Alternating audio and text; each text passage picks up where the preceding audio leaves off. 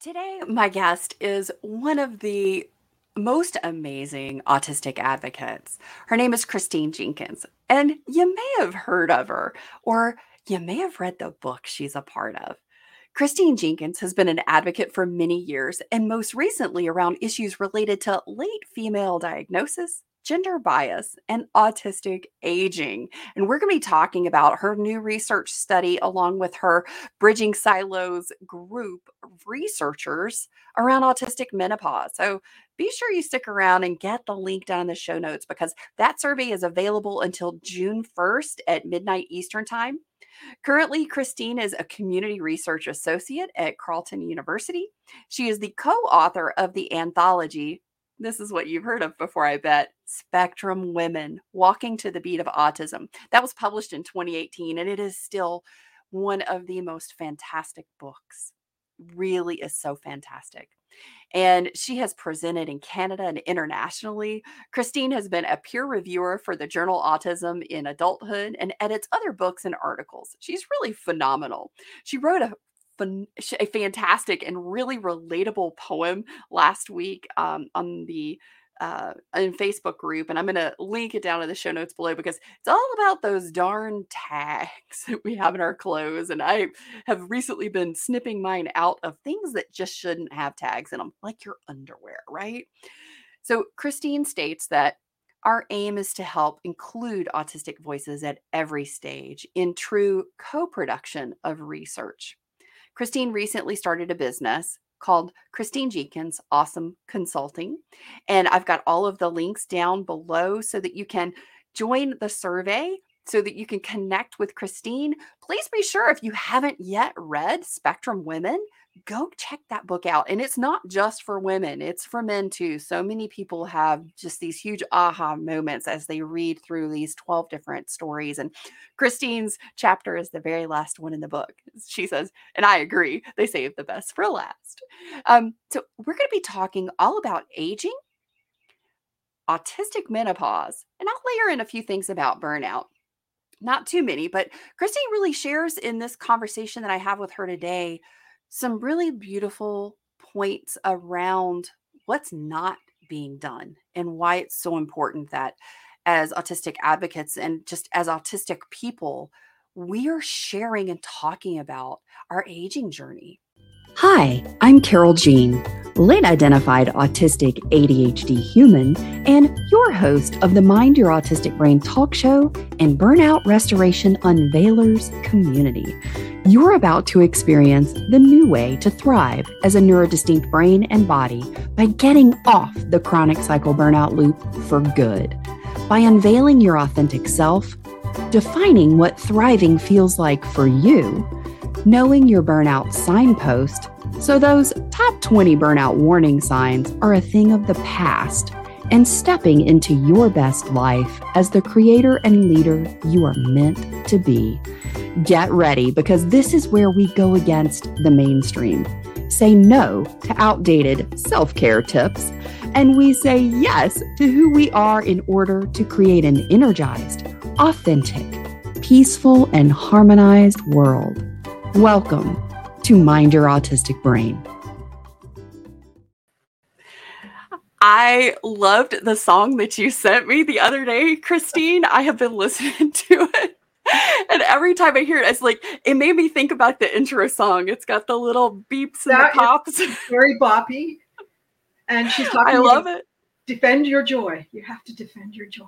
I know. I loved the title. Such an earworm, that song. Anyway, shout out to Joey Belleville and the Echoing Green. And I will make sure that I put that in the show notes so you guys can go check out that song, because the minute I heard it, I'm like, ooh, I am so loving this. I'm like, one of my playlist. One of my hats was being a DJ, so I met them a long time ago. And I totally love that because, that's something we always talk about on the show. And a lot of times when I have guests come, if if it's, I always like to ask, like, what's on replay for you right now? Like, what's the song, right? And a lot of times we'll just put those into a playlist and share that with everybody. It's like, yep, this Great. is what we're listening to, because we love to share music here in the Mind Your Autistic Brain community, because music is such a big part of like self-regulation, expression, sort of like if I can't quite put a word or something to a mood I'm feeling, I can find the song for it. It's just a great, music is amazing. Yeah. I call it tuning. It's Ooh. scripting, but to music. So it's always running through my head, right? Some people have a poem, some people have a TV script, some people have, right? And you don't have to be singing out loud to be tuning. You can be tuning in your heart, right? Making melody in your heart. Oh man, I love that. So we have a mutual friend, Diane J. Wright, and she so kindly introduced us, oh my gosh, over a year and a half ago. And you and I were talking about it before we came on. And it's so amazing because I don't think you know the impact that meeting you had on me that day. You Really? don't. I haven't shared this with you. So I had talked to Diane and I said, I really want to start speaking at conferences. I'm really interested in doing that this year. And she said, oh, I know somebody you need to talk to, Christine Jenkins. And I'm like, oh, you mean the woman who was part of the authoring of Spectrum Women, the book? She was like, yes, that Christine Jenkins. And I'm like, oh, I'm star-studded just a little bit. Okay, yeah, I want to meet Christine. So she introduced us. You and I got on a Zoom call. We had such a fun visit. It was amazing. We really did. But that conversation and just spending time with you that day shifted something in my world. And within, I think it was 24 hours, I was invited to be a speaker at my first conference. There we go.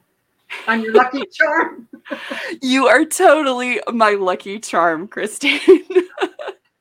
Because then it was like the cascade, and the rest of the year, I think I ended up doing 5 or 6 conferences last year. Sometimes there's a snowball.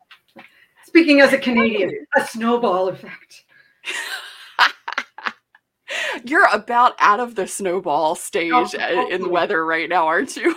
Yeah, we're in the spring is sprung phase. Well, I saw this post yesterday. It was pretty funny. It's like, now I know why they call it May. It may be hot, it may be cold, it may be raining, it may be snowing. We've had craziness over here too. And I'm like, as like we both got on here and you were saying you were hot. And I was like, I am freezing today, but I was so hot and miserable yesterday. Oh my goodness, we're going to be talking about autistic menopause, aging, and I'm going to layer in some burnout around here. I'm 63, so I've been through it, and I can speak to that quite knowledgeably, whether I want to or not. Aging is a major factor, and it's not being explored much in the autistic realm because of the stereotype of the younger, shall we say, white male, gender bias that exists, and research is no stranger to that. We have a lot of money going into maybe, the transition into young adulthood, which is necessary, but there are other transitions in life, including into the menopause and into old age. Well, I'll tell you. Sorry, that's depressing, but it's true. No, I mean, having just celebrated my 49th birthday, and and Diane and I have 49 and holding. And holding.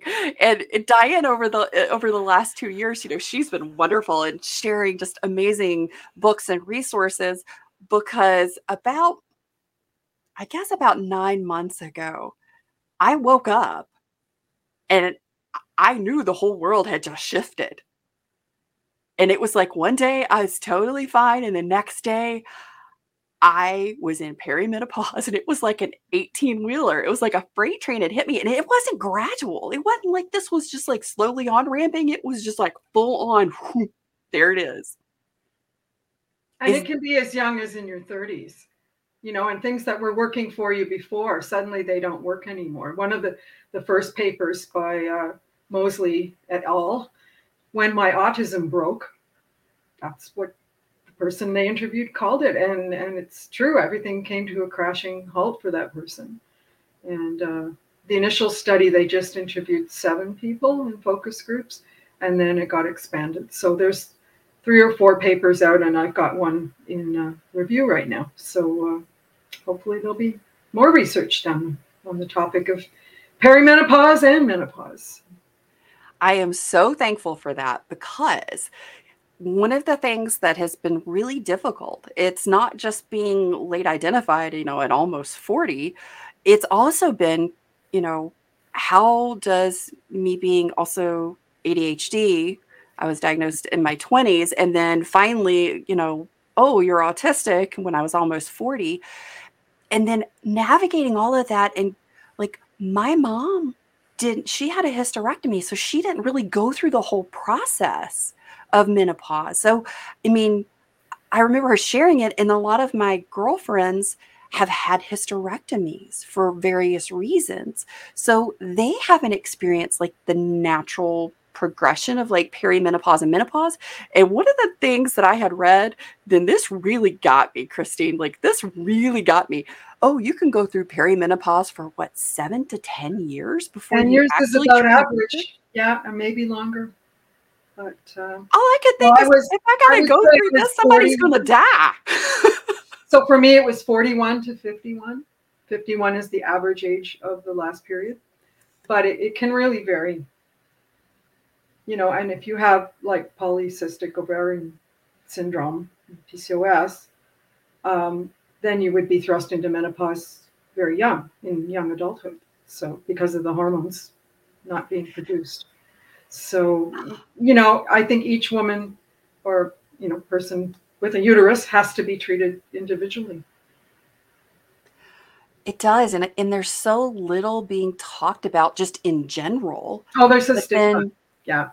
yeah, and then when you layer in neurodifferences in that experience, because Yeah. it's not just our brains that are neurodistinct, it's our bodies.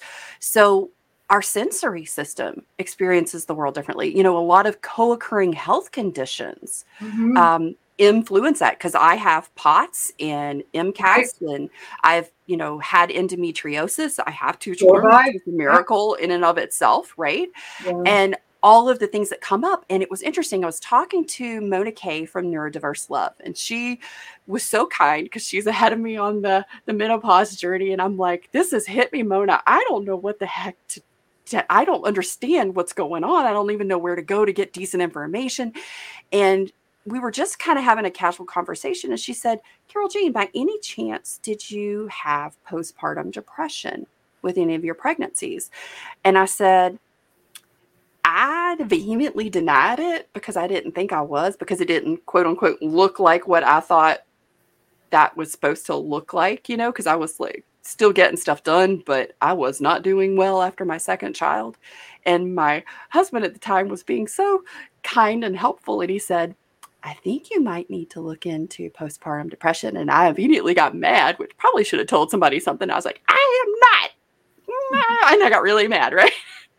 But looking back on it, oh, Yeah. I definitely Hindsight is did. always, that's when you can tease it apart, is through hindsight. And Right. that's But why we're it was interviewing women at different phases, because we wanted to see if there were differences between the ones who knew they were autistic at the time and the ones who didn't.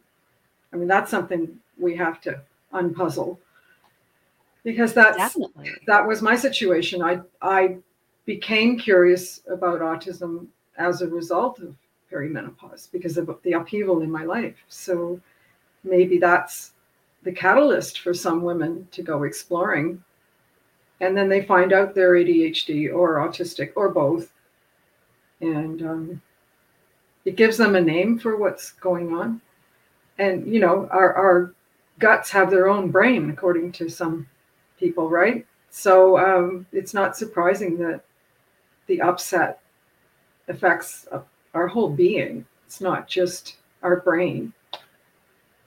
So ending at the ending of the periods can bring relief as well. But if you don't understand all the other, there's over 30 symptoms of perimenopause. So if you don't understand that there's more than hot flashes and headaches and cramps, and heavy periods, that you're really all at sea. I mean, you haven't got the information, and the doctors aren't always trained in it, so they don't give out that information to their patients. Christine, what was your experience when you started to go into perimenopause that really was this big upheaval? What was that experience for you? Because I know that there are some people out there that have like, I've read some stuff, but this just isn't relating to what I'm experiencing. Maybe Well, what you experience will be helpful. I know exactly where I was and when because of my phenomenal memory. So I was in Littleton, New Hampshire, on vacation, sitting in a diner, looking in the glass window, and all of a sudden I saw this big silver hair growing out of my chin. I was 41. And I didn't tell my husband at the time. I freaked. Like I was going, oh my goodness, I'm turning into my grandmother who had big moles and hairs everywhere. She was very elderly when I was born. So I rushed back to our hotel, plucked the thing out, which is not what you're supposed to do. Wait, what? You're not supposed to pluck it out. Well, it was my first white hair, right? I just, and I thought it was very conspicuous because I guess the sunlight caught it in the window glass, and I just.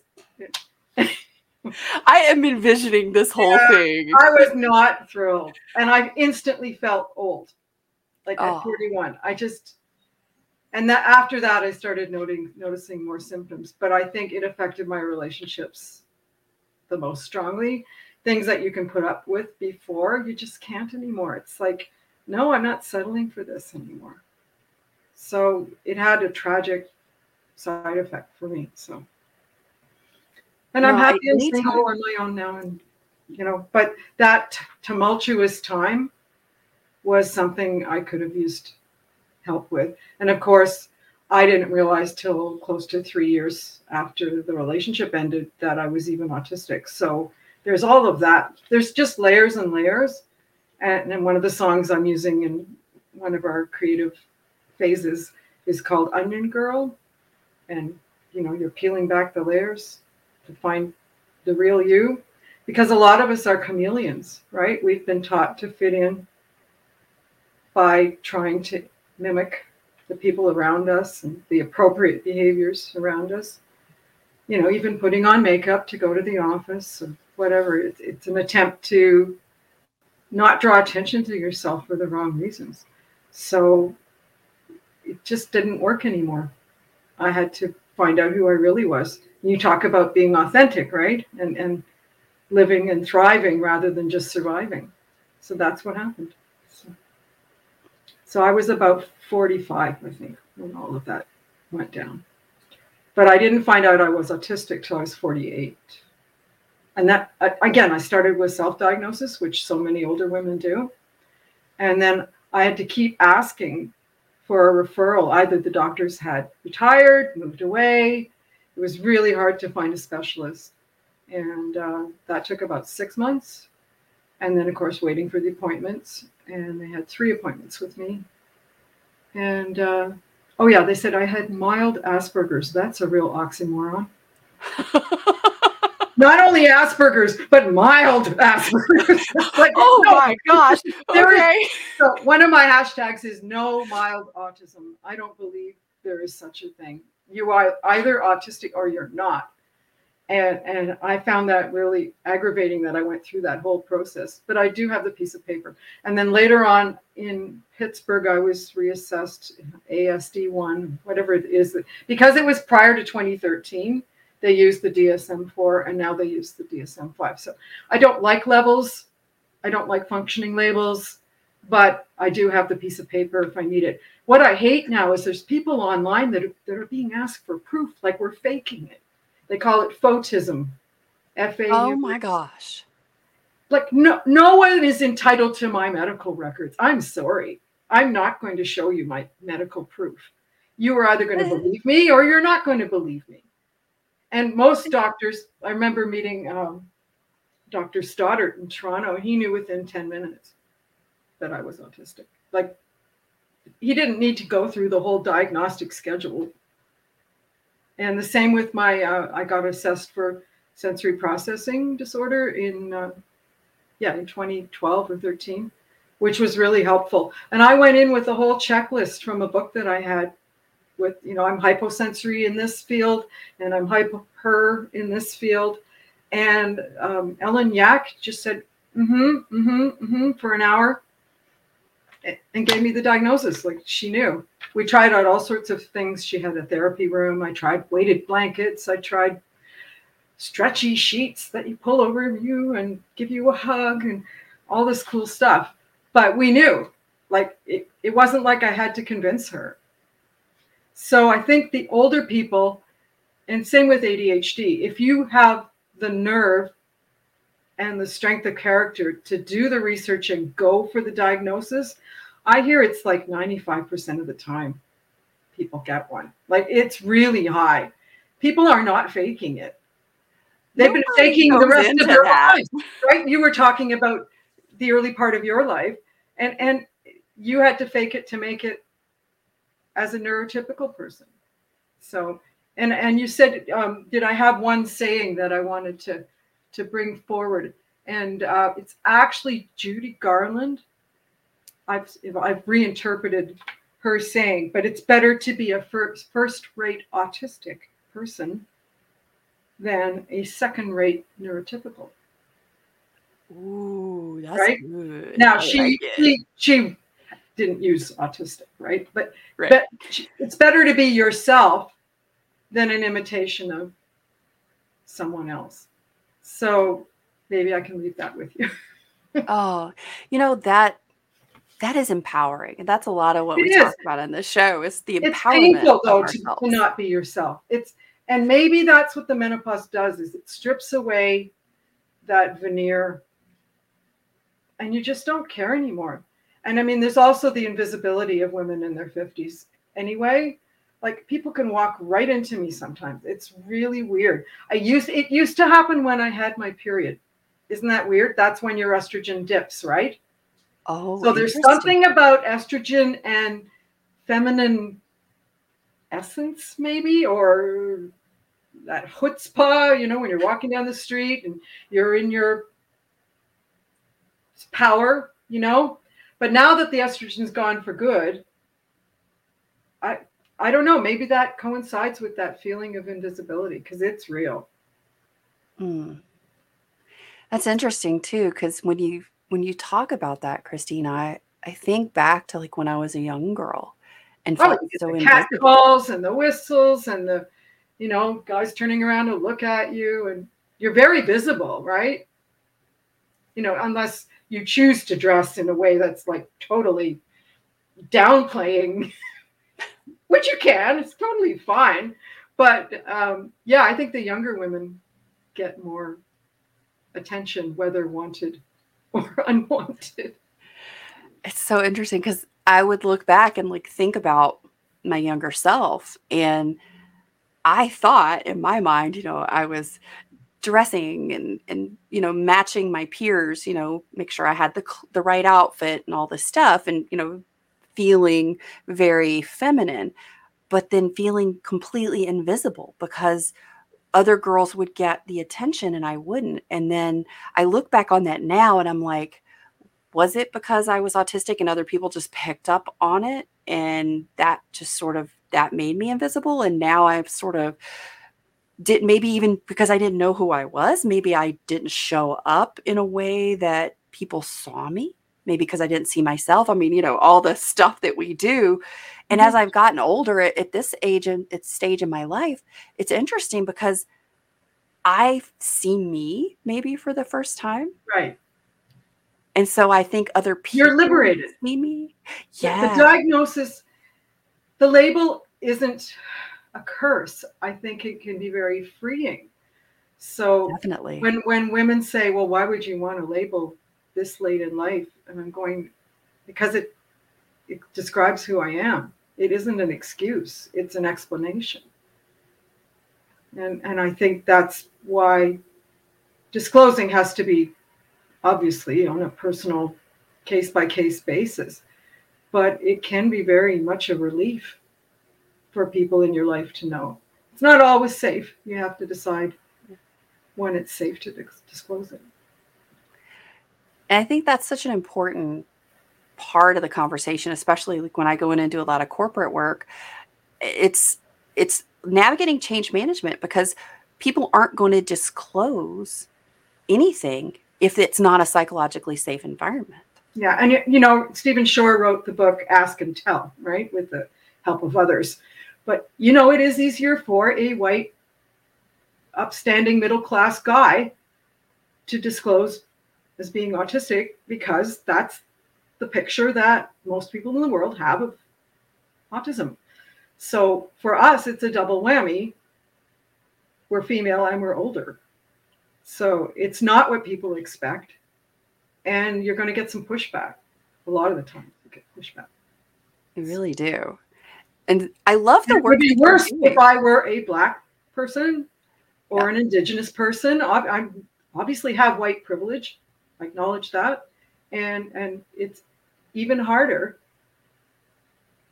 if you're less what they expect. So, you know, and from a non-Western country, for instance, where autism might be stigmatized.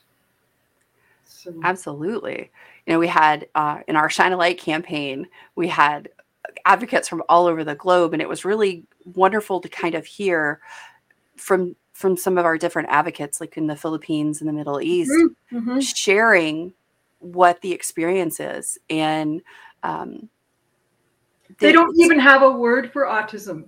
For instance, in Somalia, you know, you just hide those children away. They're not even acknowledged. So the fact that when they come here to North America as immigrants and new Americans, new Canadians, they have to find a word for this uniqueness of their child and learn that it's not a deficit. It's really hard. I can't imagine. it's You know, and not. And I chose not to have children, so I figured that meant I got diagnosed probably about 15 years later because of the way the diagnostic tools were made available. When I was a young married person, it was still pretty unusual to be diagnosed, even in childhood. And of course, if I'd had girls, they would have been in their teens or 20s before likely being assessed. So, you know, but you could live your life in a lot of regret, but I choose to be better, not bitter, because I did find out eventually, and I'm making the most of the time that I do have. I've had health challenges, and I want to make sure that I'm leaving something behind for the women who follow us, because they're, you know, you're doing the same thing. You're providing a legacy of information and support that, you know, we hope when the younger women hit perimenopause, they're not going to be as baffled as we were, right? And I feel oh, them. totally. They're like nipping at my heels, you know, that I can feel that generation of advocates in their 20s and 30s stepping up, right? And you know, I was interviewed by Carleton University, and I said they're not going to be as patient as we were. They have strong voices, and they're going to demand to be heard, and they're going to demand some answers. So I think that generation is going to be, like you say, they're going to shine a light. But it doesn't mean we can't be helpful now. We can do things to make it better now. Most definitely. And I cannot even count the number of women I have sent your way over the last year Oh, good. as as we are all sort of collectively coming together going, hey, are you having this happen? Is Yeah. that have you experienced this? What is this? You know, and having these conversations amongst ourselves. And I'm just like, okay, you got to go check out Christine. She's got some work Mm-hmm. going on in the menopause world, and in with our neurotype, this is definitely the place to go And there is a because brand we new book.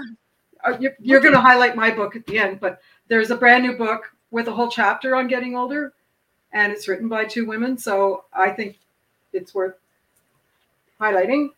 And so Felicity Sedgwick is the researcher, and Sarah Douglas is the lived experience. So I love the fact that they did this together. And And can you read us the title of the book, yeah, Christine? sorry. Understanding autistic relationships across the lifespan, family, friends, lovers, and others. Oh, I love it. Yeah, so she goes there. So chapter 8 is getting older. And there's several paragraphs on menopause for the first time, I might add. So Oh, I mentioned, my co-researcher Rose is mentioned, and of course Sarah tells her own story. So every time there's a gray box, that's the lived experience, which I like. It's nice to have that set off. So I have been delving into it lately, and it really resonated with me. So it's from Rutledge, and I'm looking into whether there's an American distributor. oh, fantastic. And I'll make sure to put the link in the show notes for you guys to go check out that book. So, Christine, when we talk about or start to discuss and create a fruitful dialogue around autistic aging, what are some of the things that kind of come up for you that are important discussion points? Well, just the impatience that people show at this time of life. It's very daunting when you read about other people and it doesn't apply to you, because most of the studies, they stop at age 40, and that's partly because they only use clinically diagnosed people in their samples. So the fact that most of us started as self-diagnosed and very few of us actually get a complete medical diagnosis, that automatically removes us from that study pool. So it's really unfortunate, because the research should be allowed to appeal to people that are self-diagnosing. So my current research does. We made that a point. Um, so there's a sense of injustice, but also finding out, even if it is through the self-diagnostic route, gives a sense of relief and validation. So support groups are springing up for over 40s. Diane, as you know, runs Autistic, and I'm involved in a couple myself, which people can correspond with me privately because they're closed groups. Um, it's tough though to find each other, and I'm all for people connecting online, because I think it's safer and more accessible to meet each other online. Not saying it wouldn't be nice to have a conference, and I helped run one here in Ottawa. Boy, yeah, 10 years ago, June 1st. So, but nothing's happened since then. It's, they'll bring in a special speaker, but usually it's not an older woman. It's usually a man. So things have to change as far as representation. And we're even seeing it in the media now, on television and on the streaming services. Have you seen A Kind of Spark yet? I haven't. Okay, so that's from Scotland, but it's a co-production with Canada. And it's 10 episodes. So it's on Netflix. So shout out for check Netflix. it out. It's supposed to be aimed for young adults, but I think there's a lot in there for non-youth. Yeah. So it's about teenage girls on the spectrum. So there's so little representation that we're happy for anything that comes along that isn't the stereotype that we've been led to expect. So I don't know what else bothers me about menopause, but I mean, everyone goes through aging, and that's just a fact of life. But there are things I think that could make it easier, and training our doctors and our politicians too to know what it's like in the workplace when someone's going through menopause, what it's like in your relationships, with your children, with your partner. Those are all things that we hope will come up in our international survey, which finishes next week. Yes, and I'm going to have all of that information. So, Christine, for anybody that's listening today, because we probably got some folks out there that have been wondering, am I in perimenopause? Am I in that Oh, cycle? And you mentioned like 30 different things that could be coming up. What are like some of maybe the top things that stand out that you usually hear most often that people experience? well, for me, the brain fog. I wasn't expecting that, so a lot of confusion, and just it's way more than the stereotype of the night sweats and the hot flashes. I think that's what's got people. there's all these remedies and they market things to women. They call that femme care when they're, oh, this is a menopause product, right? They're just trying to make money off of us most of the time. So I'm very leery of this new industry that's swept up a lot of people. So I don't know. I didn't have all of those symptoms. So there's definitely a tracker out there. I know the Balance app is available, and I know Menopause Chicks in Canada has a tracker that you can download for free. And I guess the easiest way to know about it is your periods get really erratic. They might even get heavier for a while, clots. And sorry if this is too much information, but it's quite unpleasant. Just really heavy towards the end. And that's how you know that it's ending. It's like one final burst of misery.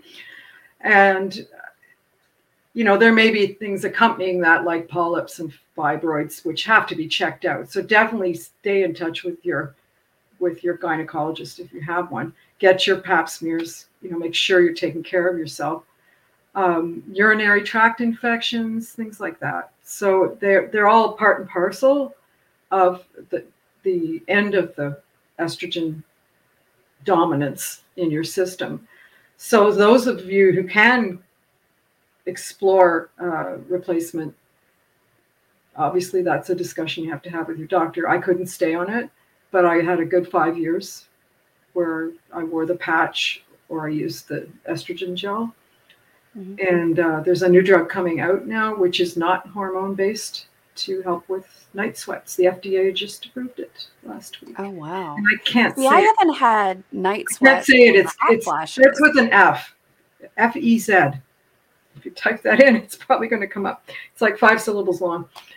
And it's not out in Canada yet. So I'm looking into that.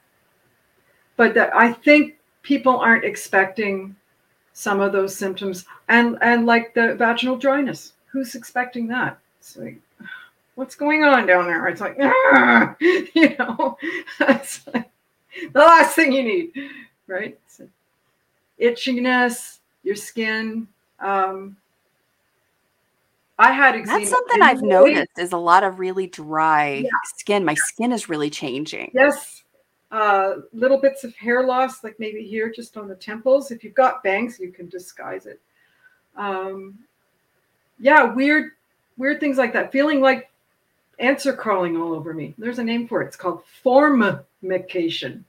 Not N. Formication. I'd rather have fornication. You said it, not me. You're right. I so said it. Okay, so that's that. And I used to wake up thinking, I've got something down there. Like it was really embarrassing. Like, what is going on? And it's all in your mind. It's actually a psychosomatic trait that increses during perimenopause. So anyway, I don't want to suggest all these things, and then women are going to go, oh no, I got all of them. Right. But I mean, to even have this conversation is huge because that's the first time I've heard that. Yeah. I mean, because, when stuff happens, especially like in your, your private areas and that kind of stuff, you don't always, and you're like, but this isn't like candidas. It's not like yeast, but it feels different, right? Yeah. And and you're looking and going, this isn't it. So what's wrong? And then you're like scared to say something, or you don't know who to say or how to say it. It's part of the genitourinary cluster of traits. And it definitely should be explored because, there are creams you can get, or, restoring the estrogen in that area, which can be done internally and on the vulva. There's no reason why not. That's safe even for people who are estrogen positive from breast cancer. So again, it has to be done with your doctor's approval, but there's an ointment you can get and that'll stop the itching. Wow, that's okay. So you probably just saved some person out there today. So thank you. Like I used to cut mine with like aloe vera and what was the third thing I used? Coconut oil, I think. Coconut oil is safe, right?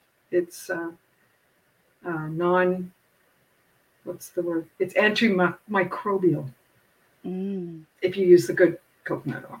Yep, I use the extra virgin Okay. unrefined coconut oil. I Unrefined. started putting it on my skin because my skin Yeah. has been so stinking dry, and I've got um like these little keratin deposits on my skin, and they gave me some stuff to start putting on them, and it's just like everything is dry and just like itchy, but my skin's got this weird texture, and it's like I can Yep. pull it and it's Oh, looser yeah. now, and Uh-oh.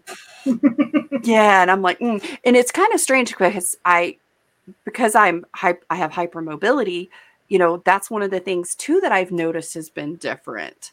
Um, my So what is range EDS and what is menopause? So you've got to tease that apart. That's not exactly. that's not easy. And I Yeah. have POTS and I had a DVT, so I can't do hormone replacement drugs because I had a blood clot Ask submitted. about the internal one. I am so glad you said that because now I am because You can I get suppositories that are as low as 4 milligrams now in the US. So they just oh did a wow. test on the safety of that with a Mhm. large sample. And because 10 is the standard dose, and you don't Yeah. need 10 to get rid of the genital symptoms. So, yeah, anyway, this is all, please do your homework. I'm not a medical Yes. person, so I'm just anecdotally, this is what we're finding. And, Yeah. but the So number tell one us. thing is for the doctors and the clinicians to believe us, whether we're going in for an ADHD diagnosis or an autism diagnosis, or to find out if we're perimenopausal. Somebody has to believe us Yeah. because you just feel like you're coming unglued. It's all going down at once. Yes. And you've 47, got hormone and 48, everything. 49, and the average age in Western countries is 51. And my mother was no longer here, so I couldn't ask her. But I do remember the turmoil in her life when she was 51. And if you do have your parent and you can talk to them, please find out what they experienced, because genetically it's very likely your situation will be similar. So it's always good. It could be an aunt, it could be your mom, but some woman in your family's gone through something pretty well at the same time as you will. That's just the odds. And I started late, so I was nearly 14. So I ended on at the average time, but I'm really glad that I started late. So, Well, Christine, tell us a little bit about the research that you're doing in autistic mhm. menopause, because I want to make sure that we share with people what this is about and how they can get involved. Because there's a little window here left, only till June 1st is the deadline. I'm going to put this on the screen. So, the Autistic Menopause Survey, the deadline is June 1st at midnight Eastern Standard Time. So, share with us, Christine, a little bit about this research, who's involved, how did you guys get started with this, and what you're Wow. looking to do with the research. Well, there's a team of 7, 2 community associates, so Rose in the UK and me in Canada. So I enlisted her. And since Rachel Mosley was the doctor that had done most of the previous research, we recruited her quite early. And Dr. Miranda Brady is my colleague at Carleton University, where I actually attended 40 years ago. So I'm back. I work from home, and the team meets on Zoom about once a month. And this is phase 3 of our study. You'll see the website below. Go to the center column if you're reading it from there. And that will describe phase 3. So we've completed the first 2 phases. The first one was UK and Canada focus groups. And the second one was called Creative Submissions. And we're just reviewing that now. And phase 3 is as international as we can make it. I think we're up to 12 or 15 countries that have sent participants. So we're looking for more. If you're somewhere around the world and nobody's asked you about your perimenopause or menopause, we'd be happy to have your responses. So when we get those, we'll be using Qualtrics and analyzing them in an ethical fashion. There's always consent involved, and the data is anonymized, so nobody can tell who said what. And then we'll be trying to publish that. And I'll be writing a series of short information sheets, maybe little videos, or Padlet, I think it's called, where you can put different resources together in one place so that the women and people with uteruses coming up behind us will be able to find this information. So I know we have the website for 5 years, and we're already 2 years into the project. So we started in June of 21. Wow. Yeah. It's hard to believe I've been doing this for 2 years. Tempest So, Fugit. yeah, the project, the total title is called Bridging the Silos, because there's a lot of silos in academia, right? There's psychology and gynecology and psychiatry and gerontology for aging, right? And we're Yes. not talking to each other. Even the major autism conference in the world, people go to their stream and they don't often attend talks from the other domains. It's really a shame. So we hope to bridge that academic divide and bring people together over this topic, because it does touch a lot of domains, and of course autistic women that are understudied to start with. So we welcome self-diagnosed participants. Usually you've done your homework and you know. So unfortunately, we didn't make it general neurodivergence. We had to restrict it to autism. It's not that we wouldn't value the insights of the other conditions, but that's the way it was set up over 2 years ago. So, and we'll report back on the same page that you see there once we have results. That is going to be fantastic. And what is the time frame that you guys have? Because I know your cutoff point is June 1st. So what's sort of your I'd expected say timeline? by the fall, we'll start to have initial findings.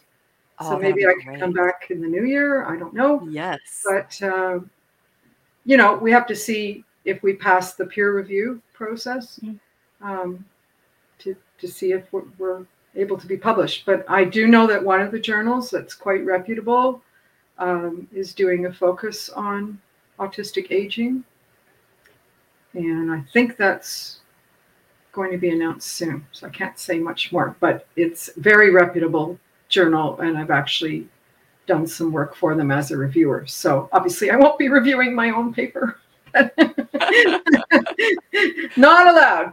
So we're very excited about that. That was just, a little bird told me that about 2 weeks ago. So the timing couldn't be better because, again, you know, they wanted to call it autism and aging. And I thought,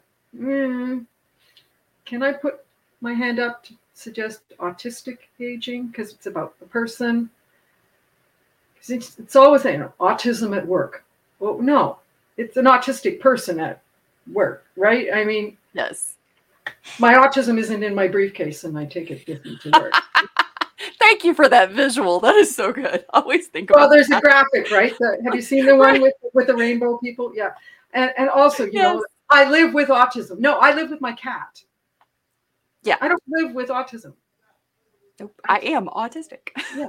So, yeah. So we've made that conscious effort, and we'll see. In the fall, there'll be lots of news.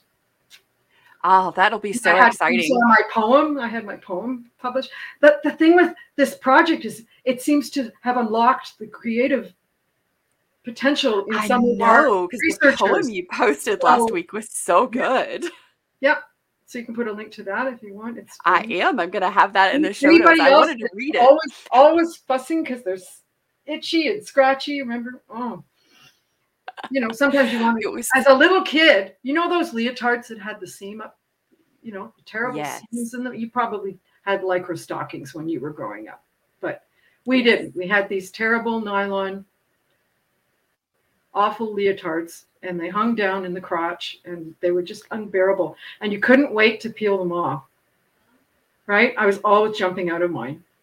So even then, I had that tactile defensiveness, that aversion to certain textures, but nobody put the pieces together because they didn't even know what autism was in the 1960s. So very few people were diagnosed. So I just suffered in silence. And it was always that dress that grandma sent you for Easter or whatever, right? The Oh, really the special itchiest thing dress. ever. And they had those scratchy tulle, what do you call those Yes, the lace and the underskirts? crinoline and Crinoline, oh, that's what it was. And I can still, it was a beautiful olive green. There's pictures of me wearing it with embroidery. I still remember that dress and how bad it felt. So anyway, that's what my poem's about. oh. And I loved it because the day that I read it, because you said, "Oh, Carol Jean, I got this poem," and I went and read it, and as I was reading it, I had just finished with my little small pointed Stitch ripper. scissors Oh yeah, cutting they're pointy scissors. it was little tiny sewing scissors, cutting the tags out of some brand new underwear that I'd gotten because I'm like, why do Underwear. we have tags Who in underwear? puts tags Why? in underwear? Thank you. Like that's Are the you most just insane thing. I'm like, and I just finished cutting them out. And when I read that, I'm just like, yes, yes, so much and yes in this. how many holes in the side have you ever had to sew up because you cut too much? Right? Because Oh, it's embedded in the yeah, seam. yes. Or I've had to throw something Now away they because have there was tear just off no saving ones. it. They stamp them on or they tear off. Like, Yes. I just think of the waste of fabric and somebody sitting in a factory somewhere sewing those in. Like they're it's illogical. I know. And you know, one of the things that like when we talk about in burnout, you know, your sensory profile is different when you're in burnout than when you're in thrive. Well, the whole new layer of this is like my sensory profile isn't just reflecting my burnout, but it's also perimenopause. And how is all that combining? Because then we have like this lasagna layer of these sensory things. And like you talked about, we have hyper and hypo sensitivity within our sensory profile. And that can happen at the same time in the same, you know, it can be auditory. Like you hear something very acutely, it's driving you crazy, but at the same time you can listen to this thing and it doesn't bother you. I You call it know, the princess and the pea syndrome. oh, that is so me. Right? That story was written, I think, about so Oh many of yeah, us. she's autistic. Oh, totally. Totally. And I love There was her. a meme recently, if you can find it. There's a meme with a girl on top of all these layers of mattresses, and each one has a little pea or something. Yeah, yeah. Oh my gosh, yes. And then like for me, it's the bed sheets. If they are not totally smooth and they get the slightest wrinkle, it gets under my skin and I wake up in like searing pain. And it's really painful. And people don't realize like that there are so many elements to your sensory system and how that impacts your daily life. And if you throw in burnout and you throw in perimenopause and menopause into that, that is a whole basket of navigation that nobody's talking about. It's We're not talking about anything it. We're we gonna are. We're talking about it. We're going to keep talking about it. And I'm really excited because we're going to continue this conversation and we're going to have a really beautiful summit coming up in September. We've I got hope our you do. third annual Self Care September Summit. And this year we're focusing all around autistic health, autistic women's health in particular. And we're Well, going to be count me diving in. into, I'd love to I do that. definitely am counting you in. We've got Vicky from Actually Aspling. She's going to be covering basically our whole reproductive cycle. So Vicky's going to be talking about when you start your period and sort of what that experience can be and is, and sort of the conversation in that. Christine will be heading up and talking about aging and menopause and how does that show And up for another us. thing is, you know, a lot of the surveys they talk about reproductive health. Well, what does that mean if you're 50 plus? You're not welcome because we're post reproductive, right? Right. All of a sudden we're just cast aside. So I fight back when I see that they're doing a survey. I think, do you mean to be exclusive here? Like, do you Totally. realize that a literal thinker like most autistic people are going to self censor and not take part in your survey because you said reproductive?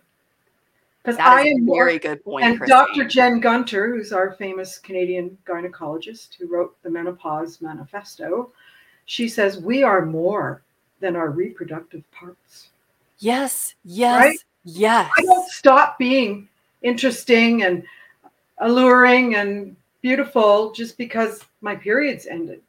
And it used to be in some cultures that basically, you know, your life was over. But now we're Yeah. reinventing ourselves and, you know, it it's not the end of the game. I always So, think about, you just made me think about this, a scene in the movie, and it's Good as It Gets, and it's got Diane Keaton in it. And when she and her sister, McDermott, I think it is, are having that conversation at the dinner table about, you know, I'm more interesting now than I was as a younger woman, and all of the things about women and aging and how that had been perceived for so long. There's so many things that, as a neurodistinct person, a brain and a body, the experience of how our body changes, the experience of the sensory aspect of it.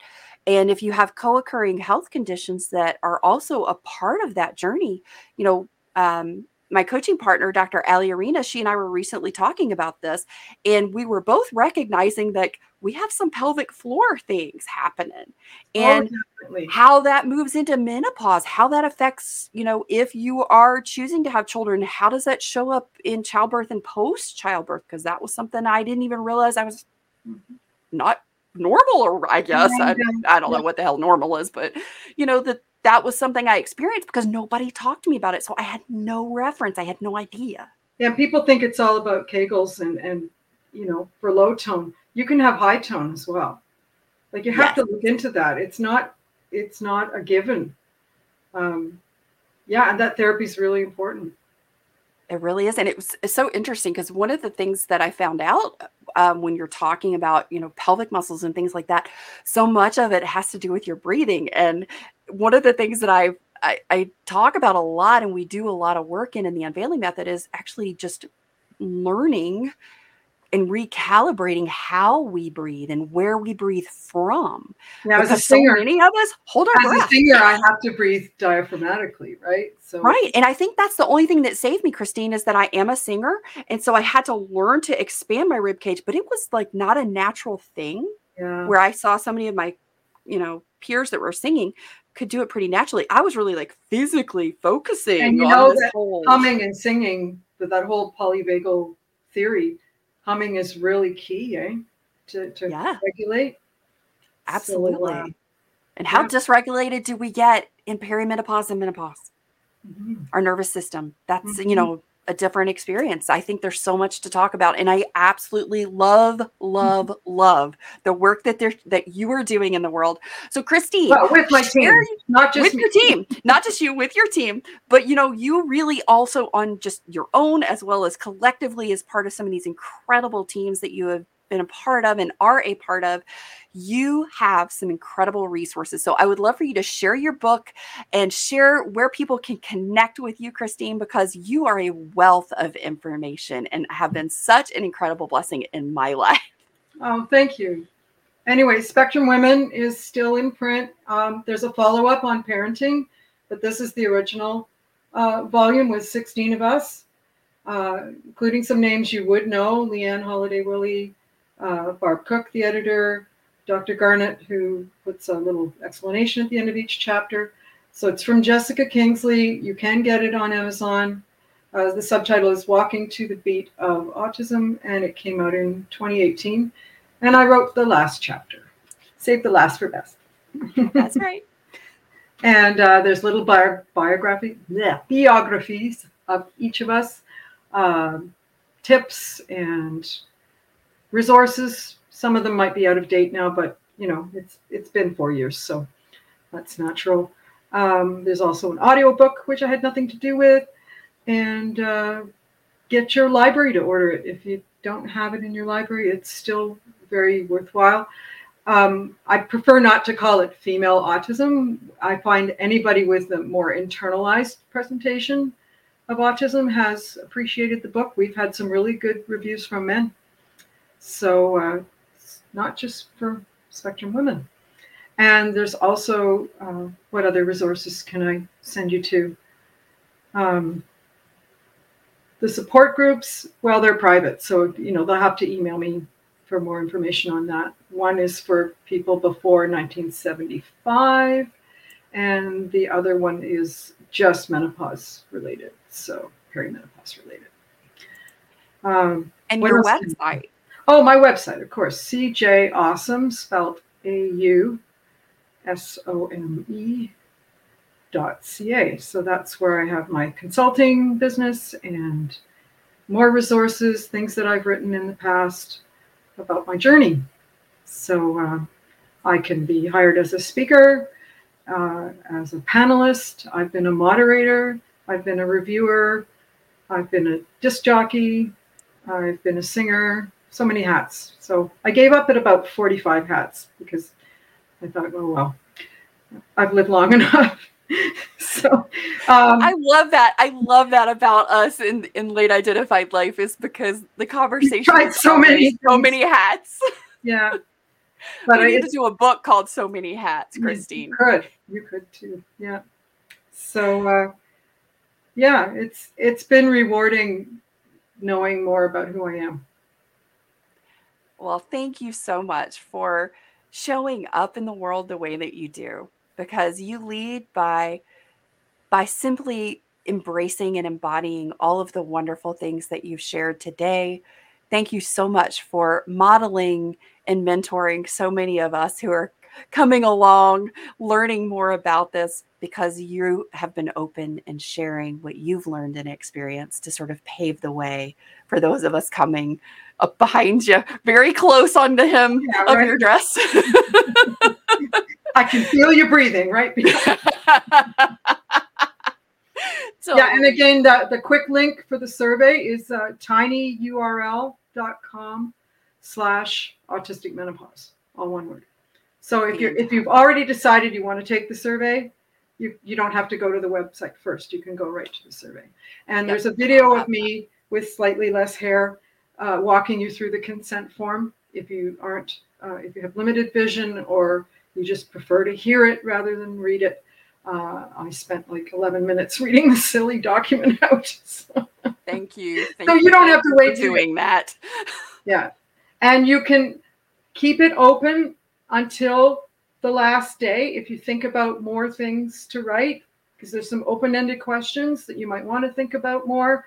But as soon as you press submit, it's gone, okay? And whatever you've completed by the 1st of June will get sent in.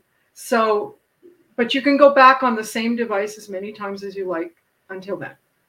Oh, that is fantastic, because I know a lot of us, we got to process and think about stuff a little bit, and we And think I about stuff initially thought later. it would take like 45 minutes. Most people take 15 to 20 minutes. It's not as long Oh, as you think. Now that okay. Because depends on how verbose you are with the essay questions. If you like to write big long answers, I would allot 45 minutes to an hour.